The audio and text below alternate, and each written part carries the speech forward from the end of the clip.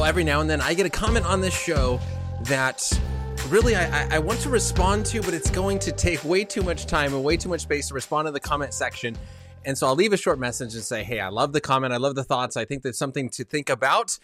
Let me do a video on it. And that is what is happening today. Let me show you the last comment, or the last part of the comment that came in, and tell you a little bit more about it. But it says, hey, I don't remember the rest of your points, but I think I made my argument. The biblical story doesn't make sense, and the evidence has never been shown to prove it. At best, Christians use guilt trips and Pascal's wager to get you to believe. Just go watch any of Ray Comfort videos.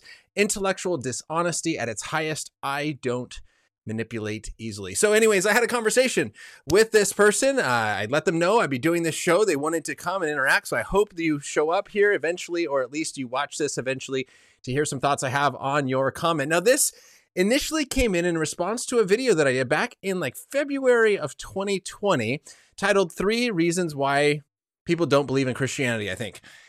And so I go into what is it that guides our decision-making process? And my conclusion was it's not all evidence that guides all decisions. And this is also true of Christians. It is often not the evidence that gets us to believe what we believe, but we believe for a wide range of other reasons. And so it's kind of the idea of the video. And in the video, I very briefly mentioned 10 maybe arguments or lines of evidence that point to the truth of Christianity. Like God is the best explanation of the beginning of the universe.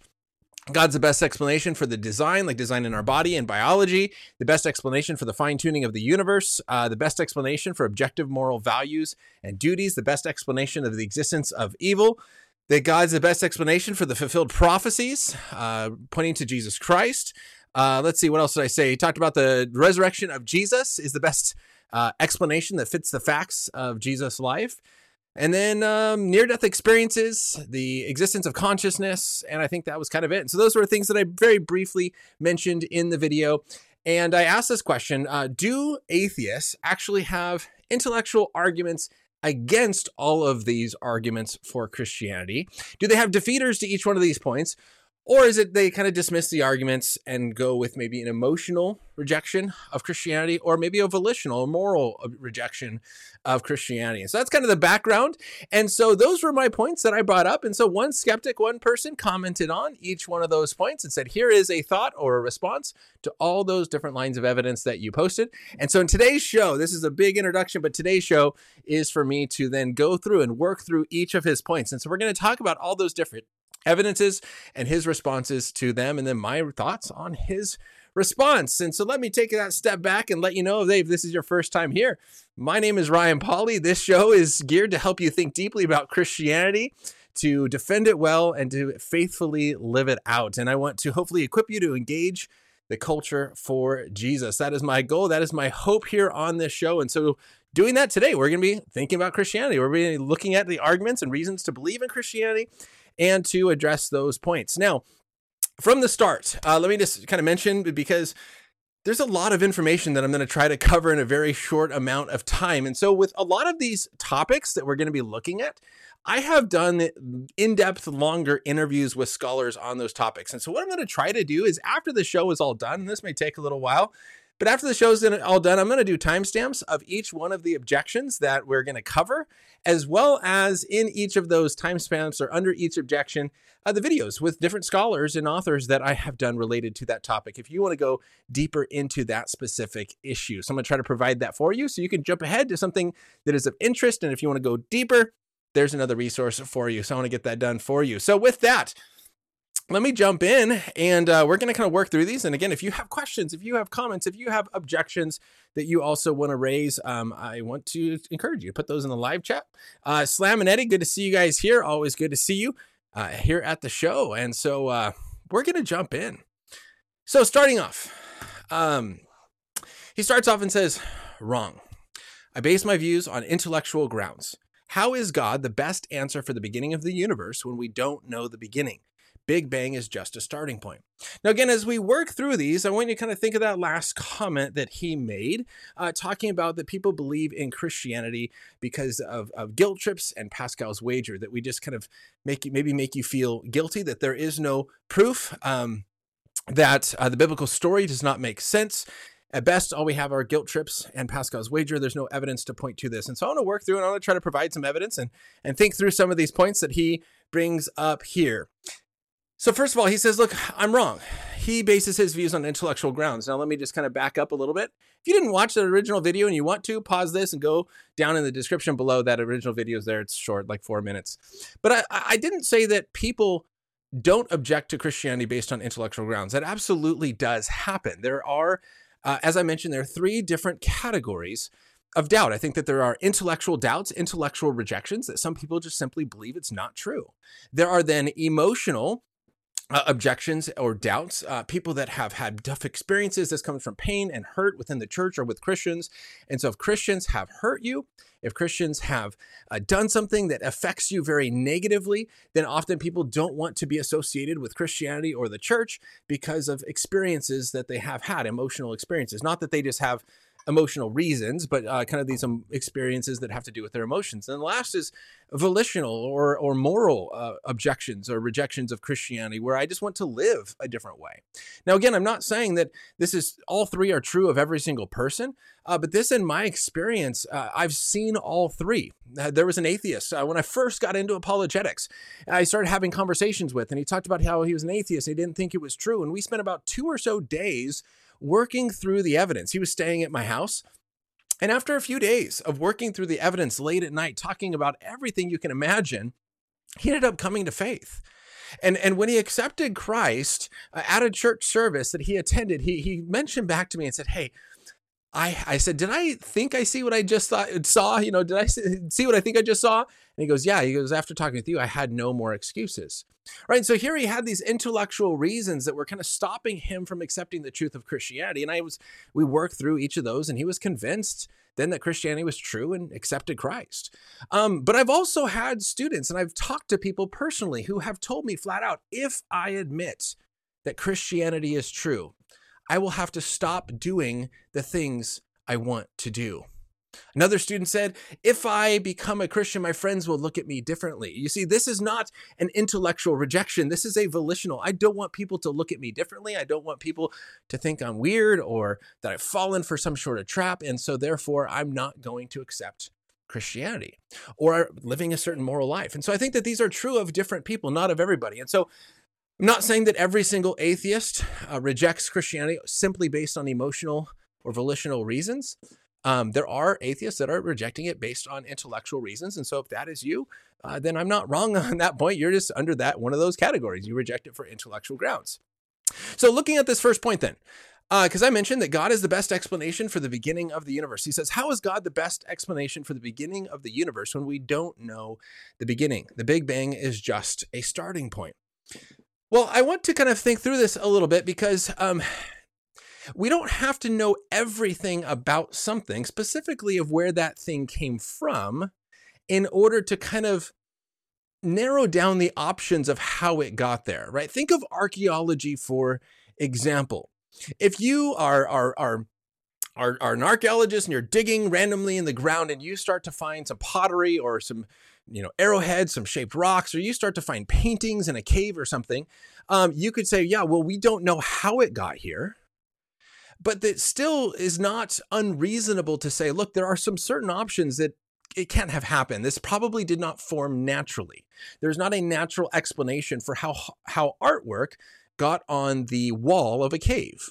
We don't know who put it here. We don't know how it got here, but clearly this is the work of intelligence because it's artwork painting on a cave wall. There's pottery in the ground. This is something that humans do. And so what we're recognizing is here, like, we don't have to know everything about it, but it still can eliminate some options. And so when it looks at the beginning of the universe, when we look at the Big Bang, we're talking about the nature of the beginning. We don't have to know everything about it, but what happened here? And he says the Big Bang is just a starting point. Okay, so a starting point of what?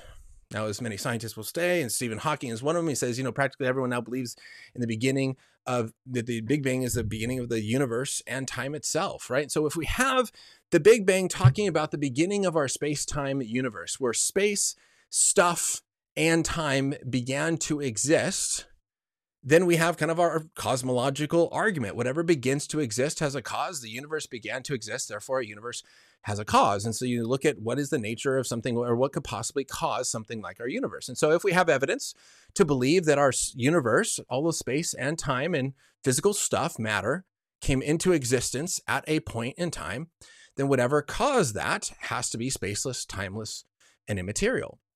And so when we look at this, say, okay, what could cause these things to happen, right? And then that's how the cosmological argument breaks down a little bit further and says, okay, there are two possible explanations for this. You have an disembodied mind, that would be immaterial, spaceless, and timeless. And then you can also have kind of abstract objects like numbers. Those are our only two possibilities. Well, abstract objects like numbers don't have the ability to create.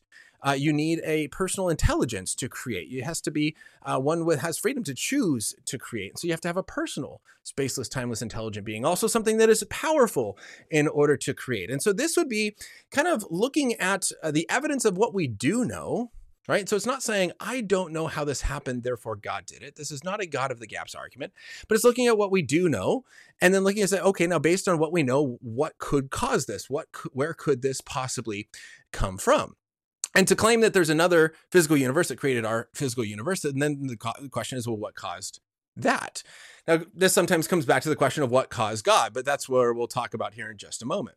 Now, one thing I like, and kind of thinking more deeply about this, is that the argument that I make, at least, and other Christian apologists, is not simply based on scientific evidence to where if the science changes, all of a sudden we have to completely change our position. I like how William Lane Craig puts this, where he talks about that the philosophical arguments for a beginning of the universe come first, then the scientific evidence confirms it.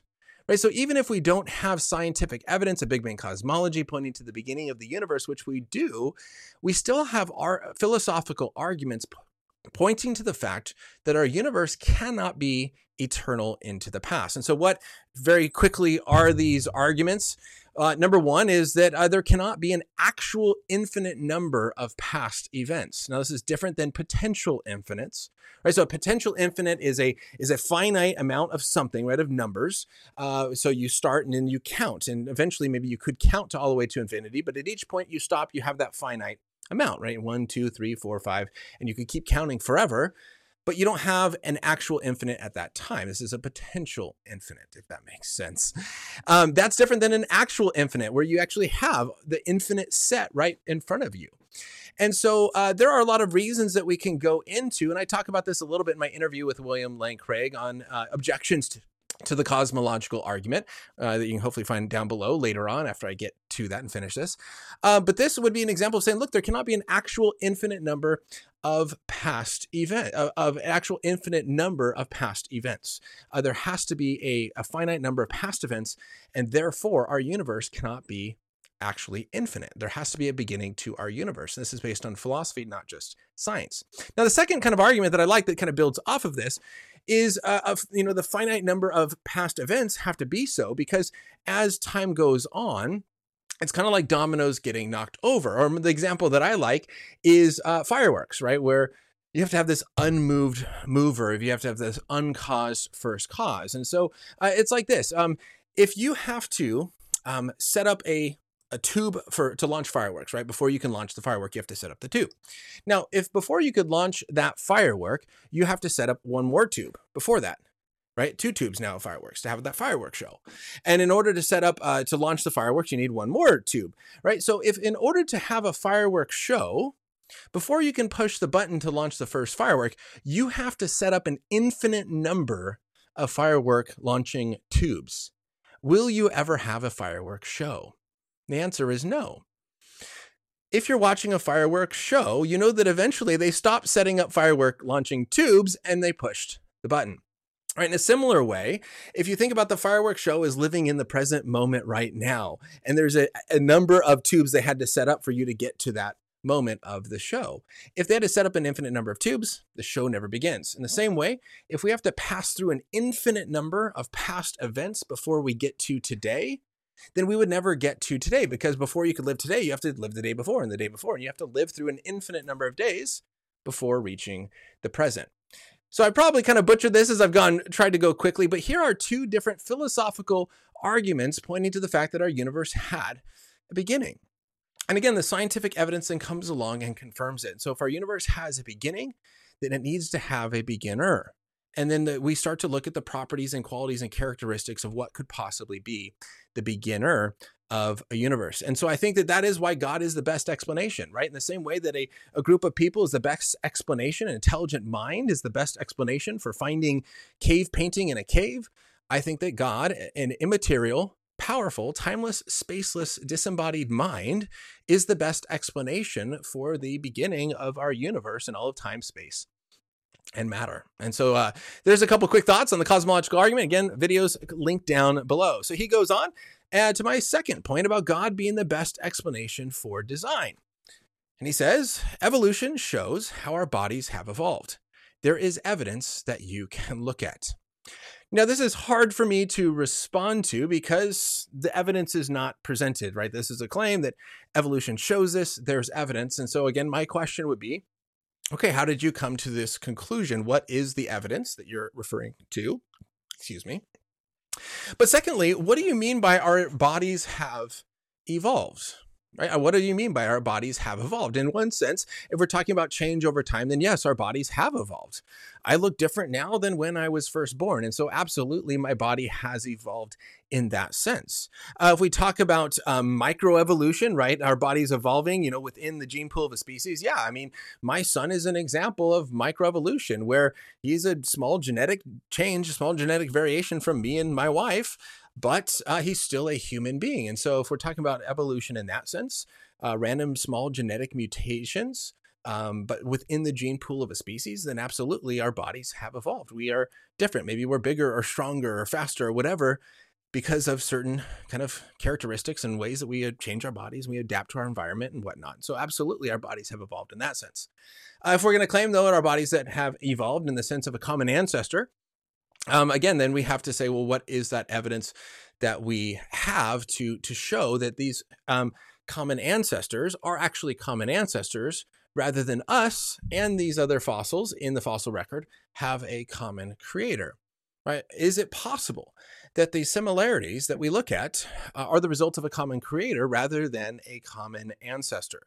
And so again, this comes back to that question of, does God exist or not? And so if you say, no, it's not a common creator, it has to be only a common ancestor, then the question is, okay, well, why not? Why not common creator? If the answer is, well, because the creator does not exist, God does not exist, okay, I can see why we get to the belief that that evolution shows the design of our bodies is false, that there is no because there is no creator. But then we have to take that step back and say, okay, what are our reasons for believing that God exists? Kind of what we just talked about a little bit in point number one.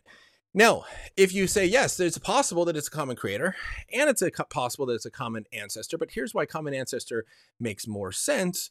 I'd love to hear that. And you can kind of comment there in the live chat, or you can comment afterwards in the video in the comment section of what sort of evidence points to the fact that a common ancestor is better evidence than a common creator, explaining or better explanation of the evidence than a common ancestor. Again, on this, I'll post it in the video below, but I've done a couple interviews on with Fuz Rana, Dr. Fuz Rana, one on evolution, looking at all these different explanations. The other interview, very much more recently, on biochemical systems and design within biochemical systems within our body, and that design pointing to a designer. And so those might be some videos that are interesting if you want to dig deeper a little bit into it. All right, so moving on from evolution to the next point. Again, I feel like I'm going so fast, but hey, we're working through 8 different points here, and so each one gets a few minutes. Third point, I mentioned that God is the best explanation for the fine-tuning of our universe.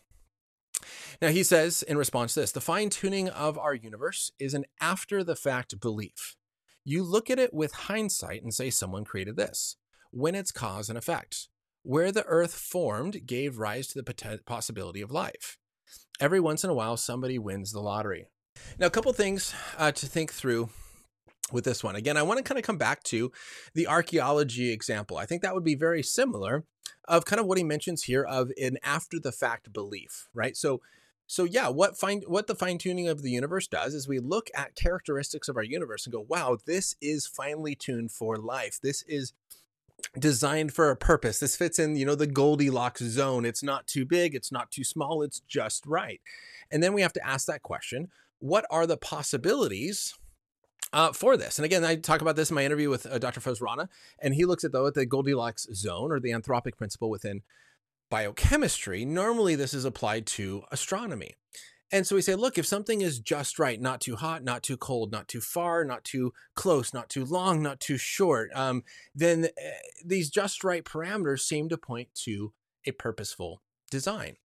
And so again, it's similar to, I think, archaeology, where we look at that, we recognize what constitutes design and how this points to design and say, therefore, must be a designer. In the same way that we find some pottery in the ground as an archaeologist, and you say, this must have come from a person. This must have come from an intelligent being, must have created this. And it's kind of an after the fact. Based on what we find, this thing we found has certain characteristics that are not best explained by natural causes. They're best explained by an intelligent cause. And so then we attach that intelligent cause onto that thing that we have found. So I think the same is done here with the fine-tuning of the universe. Yeah, we look at it with hindsight and say, yeah, someone created this. Because the thing that we're looking at has all the characteristics of a created thing, right? And we can do this pretty easily. We have really good design detection. I play a game with my students where I show them pictures of designed things and not designed things, and they have to tell me whether this is designed or not designed, right? And I show them a picture of lines in the sand, like in the Sahara Desert, how the wind blows, those lines in the sand. And they say, oh yeah, that happens by natural causes. And then I show lines in the sand where someone says, will you marry me? And they've drawn it with their finger in the sand. And they all say, well, that's intelligent causes. Well, why couldn't, if the wind can make these lines, why couldn't the water of the waves make these lines? Because there's information in those lines, right? In the will you marry me lines. Right? I show them the difference between like the Grand Canyon and maybe something like Mount Rushmore, right? We have a really good ability to detect a design where we start to see things that are extremely complex, but not just complex for complexity's sake, but also things that are very information-based, things that have a purpose, have an end goal. And when we match that complexity to that purpose or end goal that we also see, we recognize this only comes from intelligent mind. And so I think that, yeah, we do look at our universe. It shows these characteristics of a designed thing, and therefore we believe that someone had to create it. It must have a designer. Now, is it simply cause and effect? I don't think it's simply cause and effect. You'd have to show some pretty good evidence, and you can comment here if you have that. You'd have to show some pretty good evidence that a simple naturalistic cause and effect relationship can create the things that we see, right? That can create and put information into something. What sort of cause can create that sort of effect unless it is an intelligent cause? How can a naturalistic cause put information onto a paper? How can a naturalistic cause create the fine-tuning that we see and the parameters that we see it? And so I think that you would have to provide some evidence. This is a claim that it's just cause and effect, and I want to see maybe some explanation or some evidence to support that it is simply cause and effect, and how that cause of a naturalistic cause can produce the effect of the intelligence and fine-tuning that we see. And it goes on and says, when the earth formed, gave rise to the possibility of human life. Every once in a while, somebody wins the lottery. Yeah, somebody sometimes does get lucky. But again, we asked this question. This came up in my interview with Dr. Faiz Rana as well on the anthropic principle in biochemistry. Is the common example of this is if I commit some sort of crime where I'm deserving of death by firing squad. And so there are 10 trained marksmen all pointing their guns at me, and I am blindfolded, and I'm standing there like this, blindfolded, and I hear ready, aim, fire, and all 10 shoot. And they're standing, 10, 15, 20 feet in front of me. And I am still alive. Would you say, well, you just happened to get lucky? Or would the better explanation be they missed for some reason? They were given an order not to hit me. There must be some sort of purpose or some sort of better explanation than simply I just got lucky. And so I think that's similar to what we see in the fine-tuning of the universe. Did we really just get lucky, like as in insanely lucky? And I think that when you look at some of these arguments for the fine-tuning of our universe, it is beyond luck. It is beyond. It's getting 10, royal flushes flopped to you in a row playing poker. At some point you say, look, someone stacked the deck. That's not possible. You can't get this in a while. So this is, I think, is not just simply luck. I think there is some reasons for design in our universe. All right, 25 minutes in, we are still going. Next one, I talked about how God is the best explanation for objective moral values and duties and the existence of evil. And he comments here and says, evil exists because humans, as evolved as we like to think we are influenced by our past and the current environment. Mess it can't screw up someone's thinking. Mess with those, and it can screw up someone's thinking. Free will doesn't exist as you think it does. Again, to kind of think through here a little bit, how do we define evil, right? Evil exists because humans, messed up. It seems like he's defining evil, saying here, because we're influenced by our past and our current environment. So our current, and this is a very secular way of looking at the existence of evil and of right and wrong, is that our current environment is a certain way.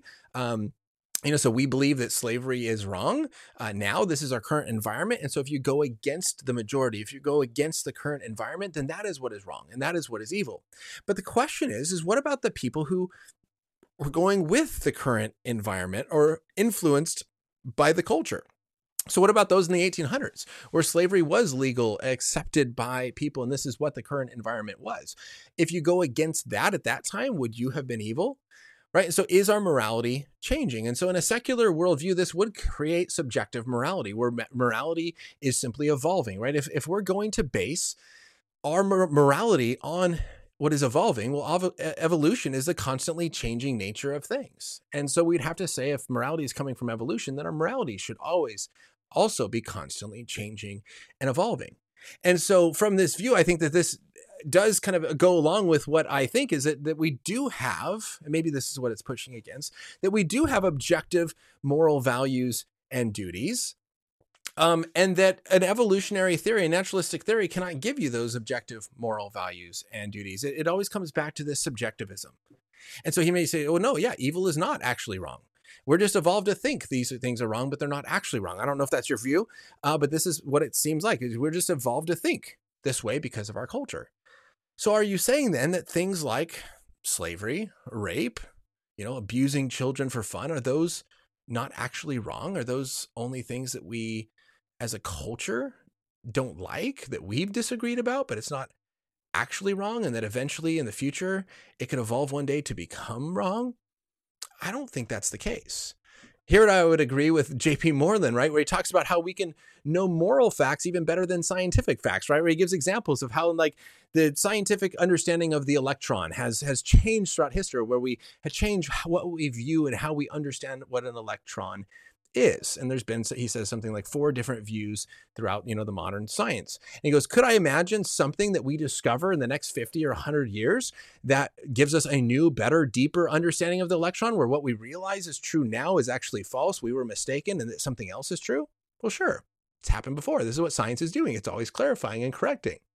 He goes, now, could you imagine anything in the next 100 years that we could learn or discover that would show that molesting children for fun is not wrong? I would agree with him when he says, no, there is nothing. And I think this is a good point, is that there's moral knowledge that we can know with more confidence and more certainty than even some scientific knowledge. And so we're not just messing with an environment and screwing up someone's thinking. What we're saying is that we recognize that there's actual objective right and wrong, and that God is the best explanation for this. Without a divine lawgiver, you don't have objective moral laws that we have to follow. And then it comes down to either a cultural relativism, that truth changes based on culture to culture, or or individual relativism, where I just get to make my own rules. Now, again, if we're then going to say that there is no objective moral values and duties, that there is no objective right and wrong, then you also have no evil. And this is that famous quote by Richard Dawkins, where he says, there's no good, no evil, nothing but blind, pitiless indifference. And I cut out other parts, but that's part of what he says, right? Because we have to think about, well, what is evil? Evil is not just that which disagrees with culture. If you believe that, then you don't have objective evil. If you say evil is that which is illegal, well, cheating on your husband and wife is not as illegal. Adultery is not illegal. Is that so wrong? It's not wrong or it's not illegal to lie to your parents. Is that wrong? Or what about when slavery was legal? Was it not evil? Or can we say that something that, even though it was illegal, is still evil? So what do we mean by evil? Well, in a Christian worldview, evil is the absence of good.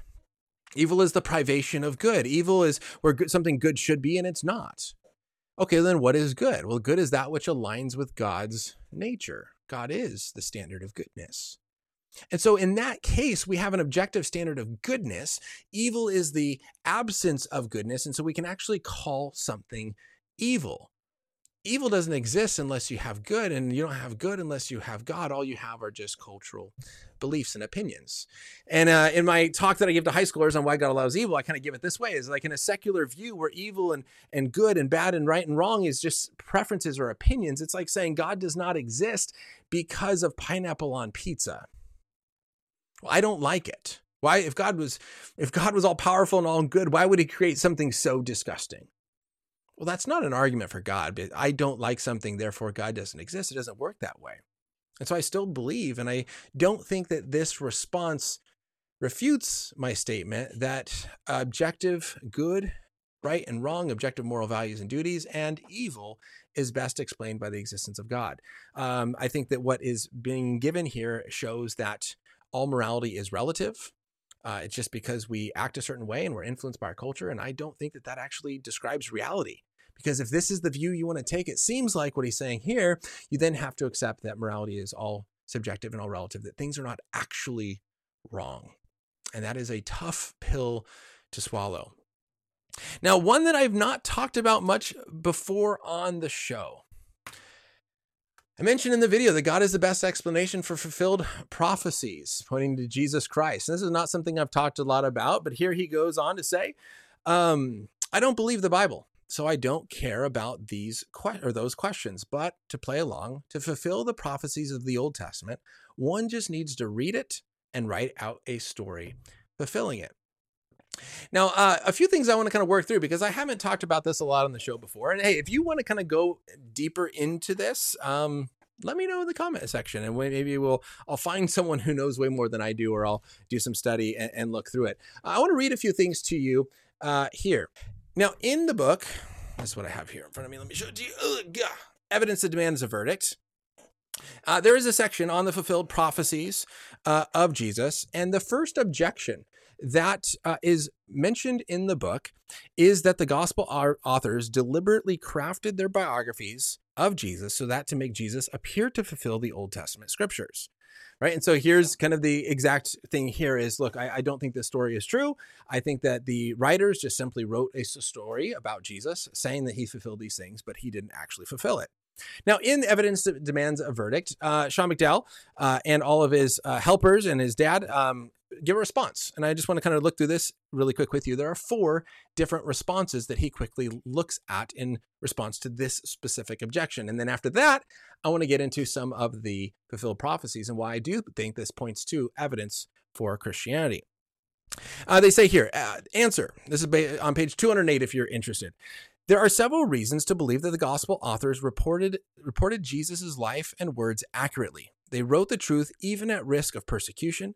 They did not play with their audiences. They did not play to what their audiences might expect. So number 1, first response to this specific objection.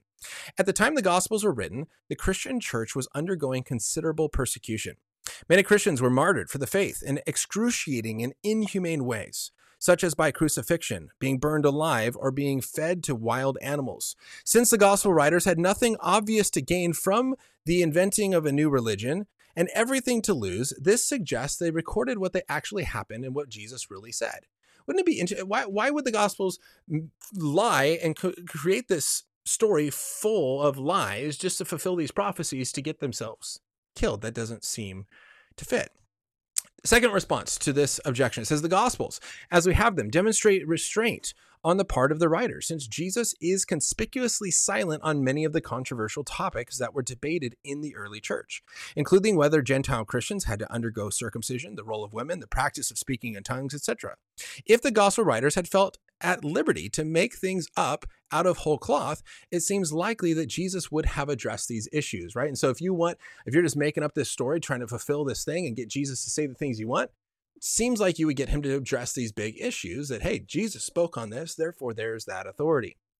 Number 3, it is worthy to note, although the gospel authors evidently embraced a highly elevated Christology, Jesus himself, in quoted speech, is remarkably cryptic about his self-identity. It seems likely that if the gospel authors had felt themselves at liberty to make things up, Jesus would have stressed this, his own messianic and divine status, much more emphatically.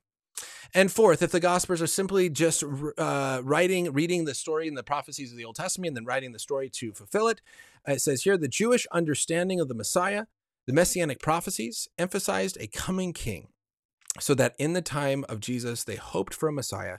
They would evict the Roman occupation.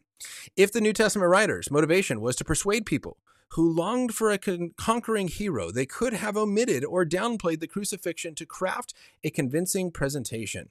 But they didn't, since instead they gave it emphasis. They wrote a truthful account, and in doing so, they revealed in a far deeper way the saving role of the Messiah. And so I think here that these are 4 good reasons to question this kind of simple dismissal, that they are simply just making this story up. Now, again, if we're talking about evidence, right, if we're claiming that Christians just simply use guilt trips and Pascal's wager, and that we need to be making our decisions based on evidence, my question would be, what evidence do we have that shows the gospel writers are simply making up this story to fulfill the prophecies? Do we have provided evidence that this actually took place, or is there better evidence to suggest that the gospel writers actually wrote what happened? They wrote what they saw. Now, what about some of these prophecies? It's not simply just, I think, the ability of the disciples just to make stuff up. Now, again, in Evidence That Demands a Verdict, they list a few different types of prophecies. So there's like 4 different types. So we have types of foreshadowing, right? Types and foreshadowing. So, these pictures of who Jesus is in the Old Testament, and then Jesus fulfills that in the New Testament. So Christ is being our Passover lamb, or Christ is the Lord's provision. Christ is the high priest or the high king. I'm reading in Hebrews right now about Jesus as the ultimate high priest. Jesus being the angel of Yahweh, or the bronze serpent, or the Son of Man, as we see in Daniel, and then again in the words of Jesus. And so these are kind of some types and foreshadowings that we see between the Old and the New Testament. We also, though, as it breaks down to the second aspect of these, is messianic predictive prophecies. And so different aspects of the Old Testament that make certain predictions about Jesus, and then how those are fulfilled in the New Testament. So for example, the Jesus, the Messiah would be pre-existent and divine. This is in Micah 5:2. And then in multiple points in the New Testament, one being Colossians 1:17, there's a fulfillment of this, that Jesus was before all things, this pre-existent one. We have in the Old Testament, like Deuteronomy 18:18, talking about how the Messiah to come would be a prophet. And then Jesus in Matthew 21, the crowd said, this is a prophet, Jesus of Nazareth of Galilee. And so the people recognizing Jesus as a prophet. So this is not just Jesus making things up about himself or the disciples, but these are the people themselves calling Jesus a prophet, and therefore fulfilling what the Old Testament predicted. We also see the line of Jesse, the house of David, the Messiah would come. This happens there. We have that Jesus would be a judge, a king, a special presence, and the Holy Spirit. The ministry of Jesus would begin in Galilee, and then the ministry did begin in Galilee. That Jesus would be a teacher of parables, and do a ministry of miracles. Right, this is in Psalms and Isaiah. And then is fulfilled again in Matthew chapter 9 and Matthew chapter 13, verse 34. And so these are a lot of examples of what Jesus would do, how he was to enter the temple, that he was going to enter the temple on a donkey, right? So this is in Zechariah 9:9, where it says the Messiah will mount a donkey on a colt, the foal of a donkey, and enter into the city. And then the New Testament, Luke chapter 19, records Jesus entering in on a donkey. And so here are some messianic predictive prophecies that were fulfilled in Jesus. There's also prophecies regarding the time and the Messiah's coming, but then there's also some predictions that were literally fulfilled in Christ. So for example, let me give you some of these, his nativity and early years, right? So the fact that he would be born and the nativity was mentioned in Genesis, Isaiah, and Jeremiah. The place of his birth is predicted in Numbers 24 and Micah 5:2, right? And think about this one as well. That's really hard. If Jesus, after the fact, is trying to go back and fill this, or if the disciples are trying to go back afterwards and attach all these fulfilled prophecies to Jesus, you can't change where he was born. You can't change the nature of his early years. That's not changeable. You can change maybe what he did or try to make stuff up. But if Jesus is born in, in Jerusalem, but it's predicted that he's born in Bethlehem. You can't just say, oh, just by the way, he's born in Bethlehem, and change those sort of things. After his birth, right, that he would be the adoration by the Magi is projected in Psalm 72 and Isaiah chapter 60. The fact that they would leave and go into Egypt after Jesus' birth is predicted in Hosea 11. And then all the innocent kids would be massacred. This is predicted in Jeremiah 31. And so we could keep going on, but there are a lot of these examples. We also see this of his crucifixion, right? The fulfilled prophecies of Jesus in the crucifixion of Jesus. That he would be rejected by Jews and Gentiles. Psalms talks about that. Isaiah. The persecution of Jesus in Psalm and Isaiah. The triumphal entry into Jerusalem in Psalms and Zechariah. The betrayal of his own friend in Psalm and Zechariah as well.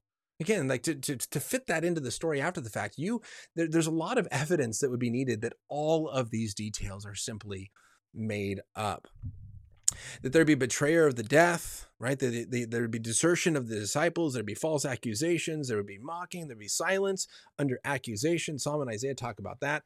These, again, are just a small list. There's also predictions on his resurrection, his ascension, and his second advent.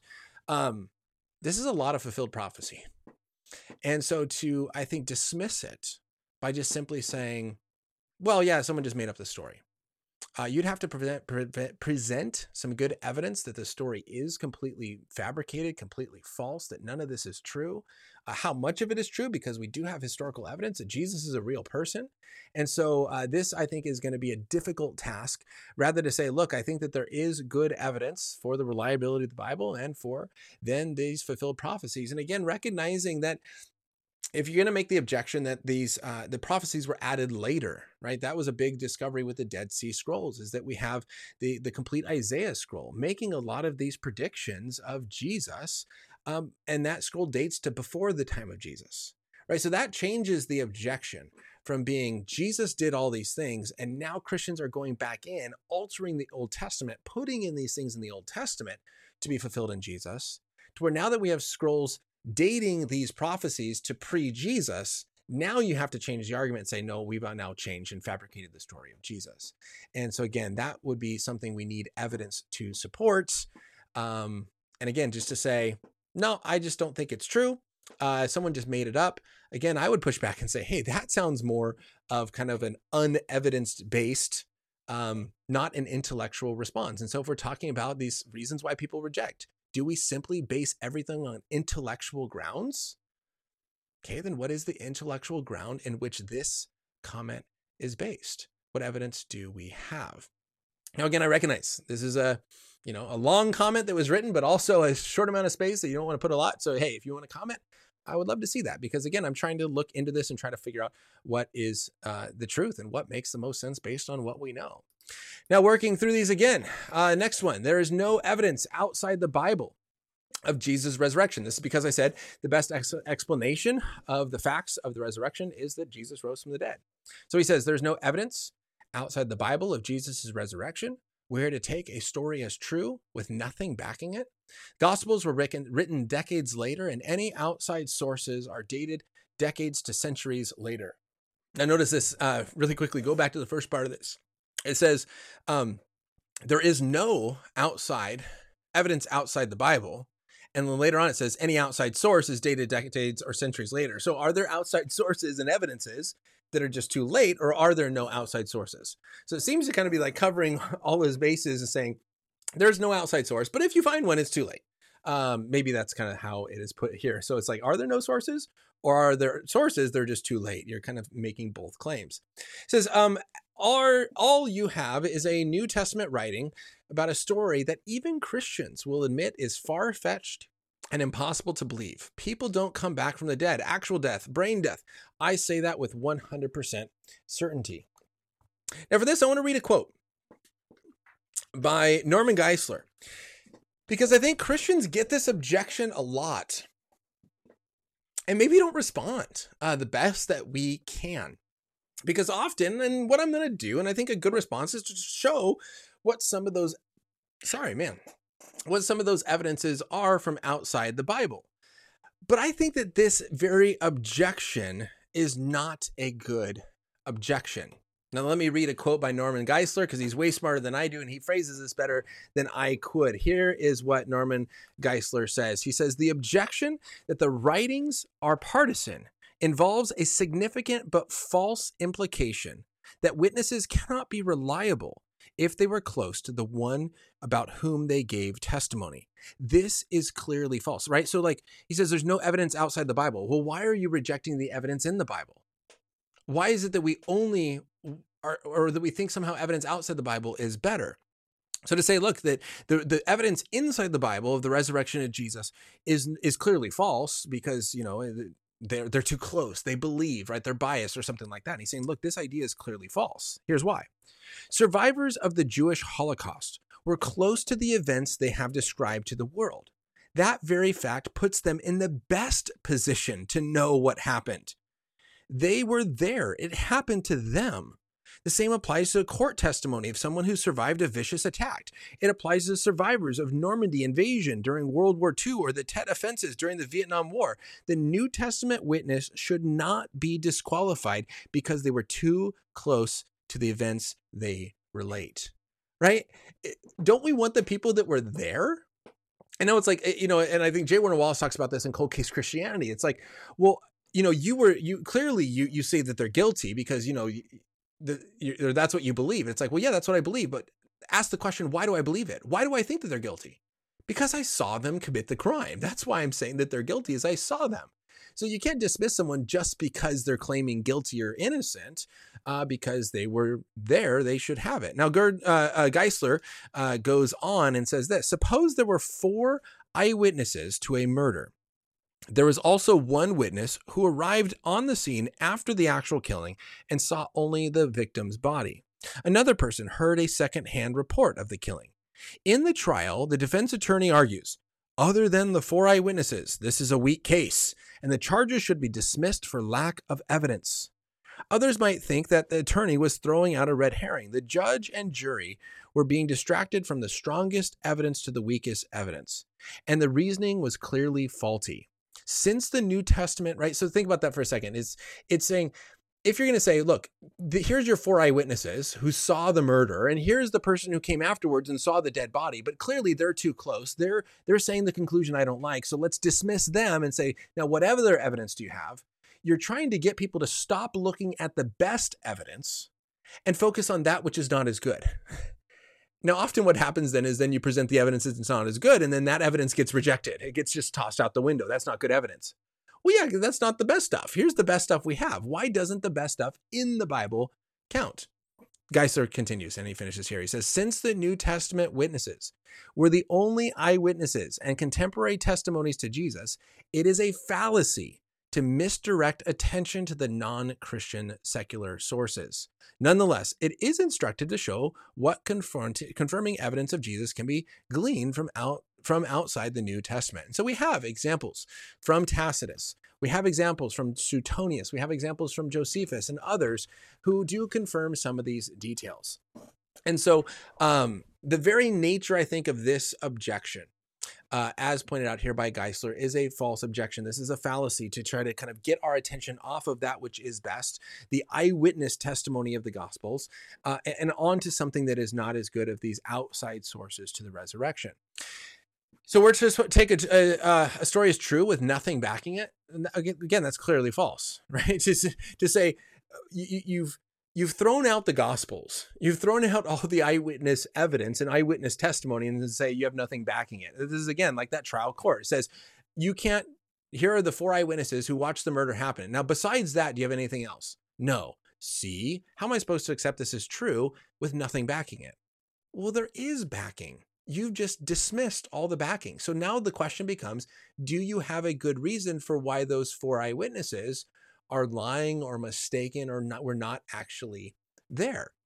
So again, you have to present good reason to believe why the sources in Scripture are not good sources. Now, again, he says the Gospels then are written decades later, and any outside source are dated decades to centuries later.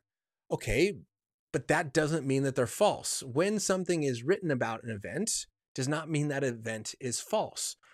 I could write a book about September 11, 2001.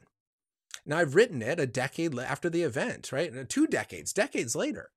But I can still recount that event and give true details because I was alive. I watched it happen on TV. Now, it'd be better if it was coming from someone who was there.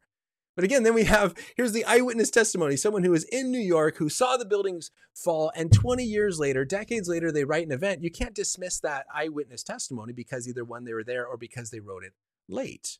Now, is it possible the story has changed? Yeah, but you have to then show evidence to why the story has changed or how it has changed over that time. It says all you have is a New Testament writing. It's not just all we have. That's a good amount, and there's others, about a story that even Christians will admit is far-fetched and impossible to believe. I don't know what Christians you're referring to. The evidence, the resurrection is hard to believe because we don't see people rising every day. As you mentioned there, people don't come back from the dead, actual dead, brain dead. I say that with 100% certainty. Yeah, you're right. Naturalistically speaking, we're not claiming that Jesus rose from the dead by natural causes, for which causes other people to rise from the dead that we are now see and are used to experiencing. Right? The claim here is that Jesus rose from the dead supernaturally, that God raised him from the dead. And this goes back to, again, the evolution question, other issues that we've raised in the past of this is assuming, is coming from a secular worldview, assuming that God does not exist. Supernatural things are not possible. It's a naturalistic framework saying that there's a natural explanation for everything. Naturalistically, people don't come back from the dead. Therefore, the resurrection story cannot be true. And therefore, the gospel writers must be mistaken. Notice this doesn't object to any of the evidence for the resurrection, the evidence that even non-Christian historians and scholars accept, like Jesus died by Roman crucifixion, the tomb of Jesus was empty, the disciples had claimed to see the risen Jesus, and the lives of people like Paul and James are transformed. It doesn't address any of that. And we recognize that the main objection to the resurrection hypothesis or the resurrection explanation is it requires a supernatural event. But we're not claiming that this takes place in a natural world. I like the way that Frank Turek put it is like, if people rose from the dead all the time, then you tell someone, hey, by the way, Jesus rose from the dead. He came back from the dead. Then the response would be like, well, so did Uncle Bob. And now I have to give the inheritance back, right? It's partially miracles are unexpected. Miracles are supernatural events to where it should open up our eyes and go, wow, something crazy happened here, because it's not something that should have taken place. This gives us reason to believe it is something supernatural.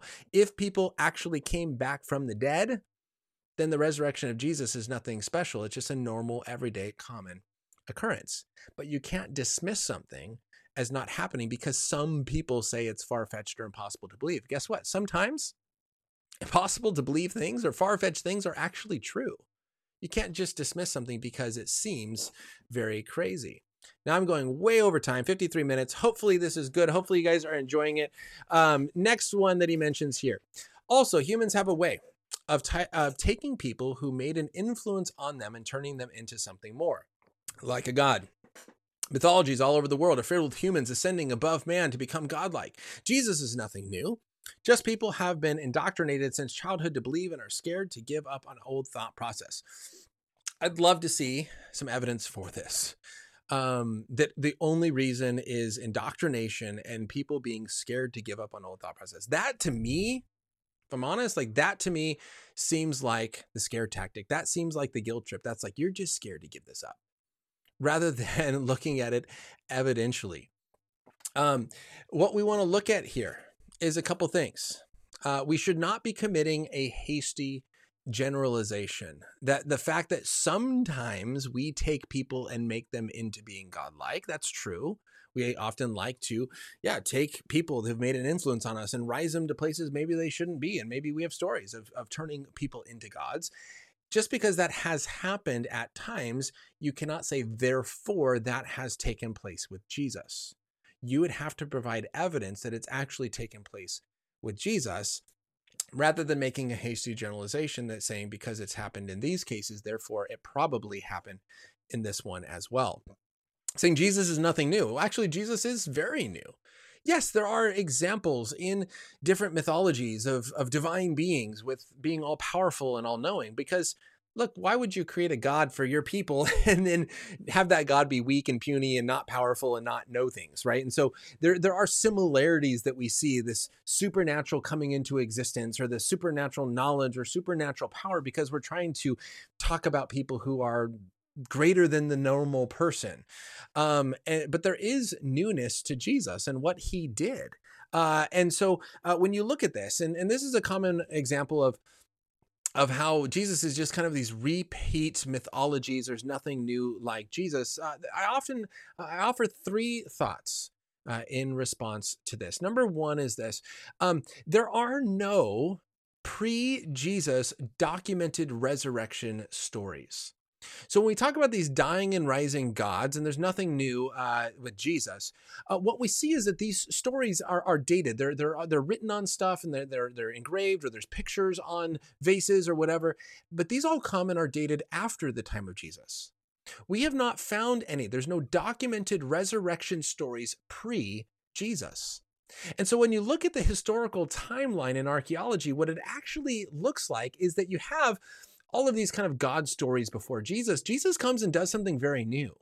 He dies and then rises from the dead. And then all of a sudden, these other stories start to change to start to look more like Jesus. So rather than Jesus looking like these other stories, it is more like these other stories starting to look more like Jesus. Number two, what you need to start to think about when you talk about these similarities is that often when we are saying that Jesus is very similar to these others, we're kind of picking and choosing the details. Maybe there's one or two details that overlap, but when you look at the whole picture of, Mythos or Dionysus or Isis or whatever, compared to Jesus, the picture is very, very different. Also, the language that is used is different. So when we talk about these gods being very powerful, or, as I mentioned, they're all powerful. Often, these other gods are not creators of the universe, right? They are created beings. When we talk about them dying and rising, this often is very different. Like, I forget off the top of my head, but there's one story of this getting chopped up in all these pieces, and somehow this is rising from the dead. When we talk about being born of a virgin, this is very different. Not a female giving birth that is a virgin like with Jesus, but one God is like being born of a virgin was coming out of the side of a mountain and creating a cave. And so you have to look at some of these details that are often picked and chosen, but also are maybe not explaining the same thing if we're trying to say that there's nothing different with Jesus.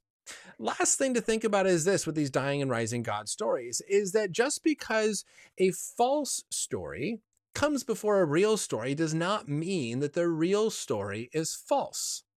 I had a common example of this is what's called the sinking of the Titan, or the sinking of or futility.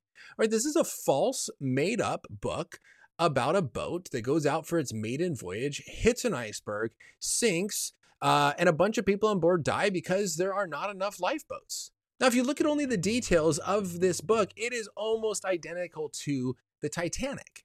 But the sinking of the Titan, or futility, was written before the Titanic sank.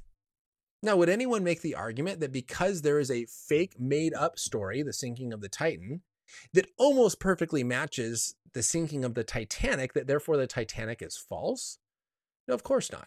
Just because there's a real, true story that happened that resembles something fake that came earlier, you cannot say, therefore, this real story is fake. This is a case-by-case basis. You need to find evidence and arguments for each one. And so I think that we have good reason to believe that these other people that were made to be like gods are not true. I think there's good reason to believe that the story of Jesus being God is true. And this is kind of what we're working through here. All right, let me give a few more as he finished up his response to me. He says, I think this is the last one. Yep, this is his last comment. He says, there is no proof. So this is my thing. It says, God is the best explanation for near-death experiences and the existence of consciousness. He says, there is no proof from near-death experiences because the subject isn't dead. They are clinically dead, meaning the heart and lungs have stopped working and the brain starts to shut down everything in the body to keep itself alive. The tunnel of light is your eyes losing oxygen and fading away. All the images you see are your brain panicking and hallucinating from loss of oxygen. Once all is said and done, and you will not live another day. You actually die, and no one has ever come back from brain death. It's final. Also, doctors can induce a near-death experience and ever done DMT. It mimics death. Our brain also produces it, and we are still studying its effects on us. Try it, and you'll look at death differently. Now, I think that this comment is possibly misunderstanding the near-death experiences that I am talking about. Now, I did an interview with Dr. Gary Habermas on this, and I'll link to that below, and you can check that out. But here's a book that has over 100 verified, as it says here, paranormal phenomena from near-death experiences. And so the ones that are in this book, and there's different categories of different experiences. So it's like extrasensory, perception of events that go beyond the physical senses, or after-death communication with strangers, or after-death communication with family people, or observations of outer body near-deathers by others.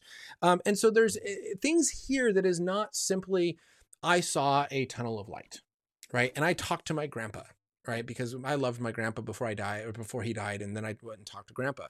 And this also is not simply as mentioned here. This is not just an image that they saw previously, a hallucination of some past event that they had. What these experiences talk about here is gaining new information, one that they would not have had otherwise. And many of these are when there is no brain or heart activity. So if you want to argue they're not actually dead, or they're not brain dead, well, there's no measurable brain activity. And their body is on the table. And one of the stories is the person, while being dead on the table, goes out in their near-death experience, their disembodied state, goes out into the lobby of the hospital and hears something their brother-in-law said to another person, like, I had to cancel my trip because it looks like, Susan here, or whatever, I forget. I think it was Susan in the book. Sorry, Susan. But anyways, Susan here is going to kick the bucket, and I'm going to have to be a pallbearer at the funeral. And then after waking up from that NDE and becoming conscious again, Susan then saying, hey, I heard that, my cousin saying this, and someone went out and said, hey, what did you say to your friend? And the cousin said, well, I said, I had to cancel my plans because blah, blah, blah, blah. And it was exactly what the person heard while they were unconscious on the table. Right? There's other examples of the person being unconscious on the table, going into cardiac arrest, having no measurable brain activity, and then coming out of the body and seeing a serial number on a machine, an oxygen machine inside of the hospital room that had a 12-digit serial number. This machine was 6 feet tall. And after waking up, recited that number to the nurse who was standing by. Later on, the nurse, someone was cleaning off the machine, got on a ladder because the ladder had to be used to get on top of the machine, got on top of the machine, read off the serial number on the top of the machine, and it was the exact same 12-digit number that this person saw in a room that she had never been in, but had memorized this number.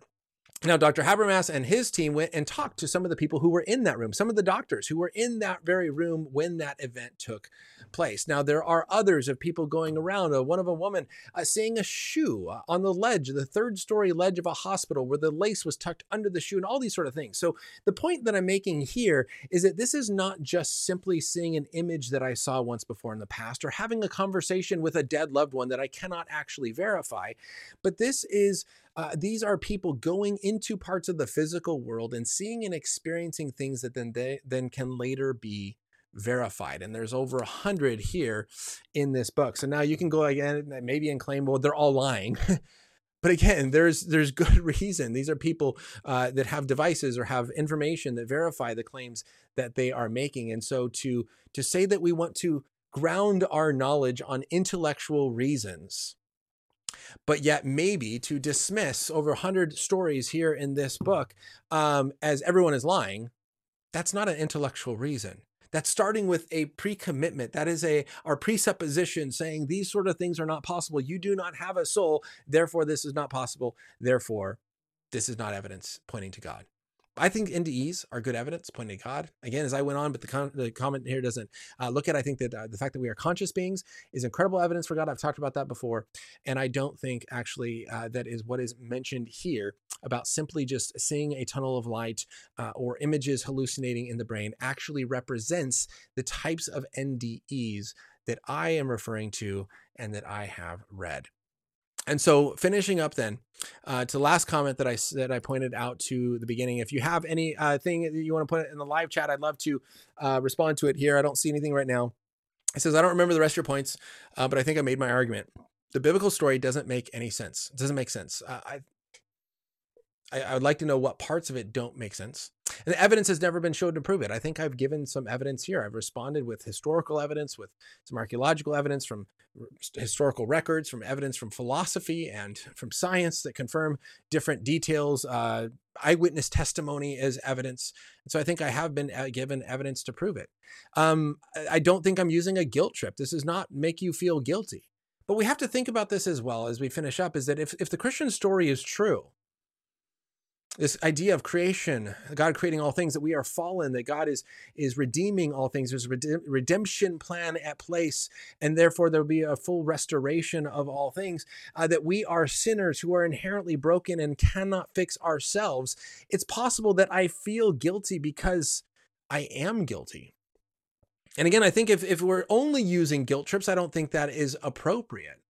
But I think that it absolutely is appropriate to point out what is true about reality and the standard that God calls us to live to. And if someone feels guilty, that's not evidence or reason to reject it. That's a reason to change the reason we're feeling guilty. Now, I had this conversation with my high schoolers not too long ago, where from a secular view, you feel guilty because culture is telling you what you're doing is wrong, but it's not actually wrong. And therefore just reject what culture says, and therefore the feeling of guilt goes away. But from a Christian view, maybe you feel guilty because you actually are.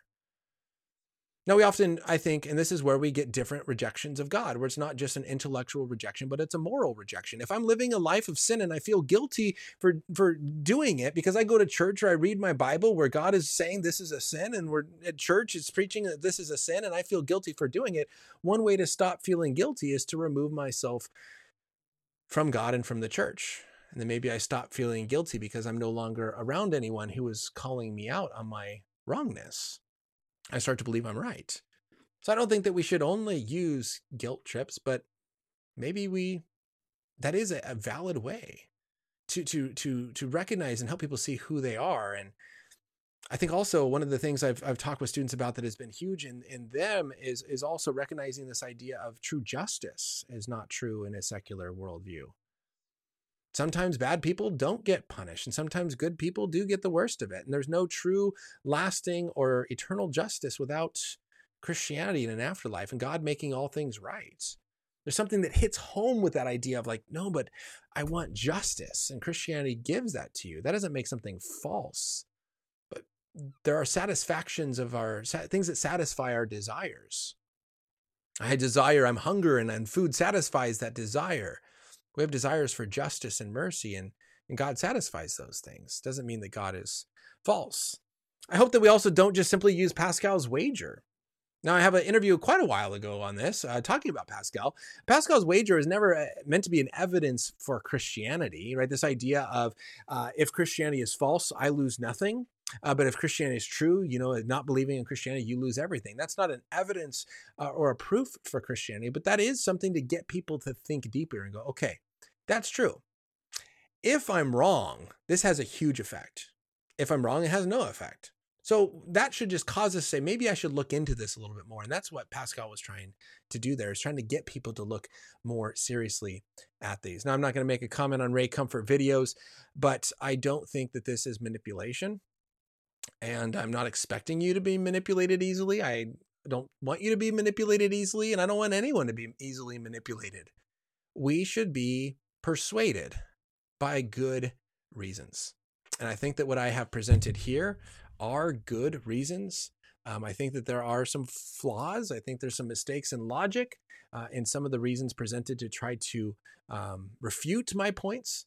And so, hey, I don't think that the refutations hold, and therefore I think my points are still valid. I think there are good reasons to believe that Christianity is true. So there are some thoughts. I don't see anything that came in the comment section. So let me end by telling you guys this. If you are kind of connected to the ministry, right? There are some big changes coming up. And if you don't care about the ministry, hey, you probably already tuned out because I'm done talking about that, but there's some big changes coming up. I'm going to let you guys know about those as soon as they happen. I'm super excited on kind of where things are going. Also, I just want to point out that my summer is insanely busy. So I don't know what YouTube posting is going to look at, but I think I did the math, and I'm doing something like 30 something lectures at 7 different events including 2 Maven trips, which is going to take me on the road for over 40 days this summer. Out of like my 60-day summer vacation, I'm going to be on the road for 40 days, speaking at 7 different events, 30-something lectures. It's going to be busy summer. So I would love your prayers as we prepare for that. It's going to be fun. It's going to be exciting. I love all the opportunities. I'm going to be working with students. If you want to know more about that, we can talk more about kind of what's coming up. But I'm going to be posting some videos as we get there, along with there's some other really exciting, fun changes I just want to kind of let you know about, and you will see what's coming up. So if you are still with me, thank you so much for being here. If this has been an encouragement to you, I'd love for you to help me out and share it with others. That is a great place or a great way to get this to spread. If there's something specific here that you thought was good, that you want to help people see and see the truth of Christianity. Again, I think it's kind of a brief overview, a lot of different points that we can go deeper into, as well as the videos I'm going to post. So anyways, I love your help in sharing that. Like it, subscribe, and again, just thank you so much for being here. Have a blessed rest of your day, and continue to think deeply about God, Christianity, and Jesus, because as always, they are worth thinking about. See you later, everybody. Have a blessed rest of your day. Bye. Just as you leave, won't hesitate to follow.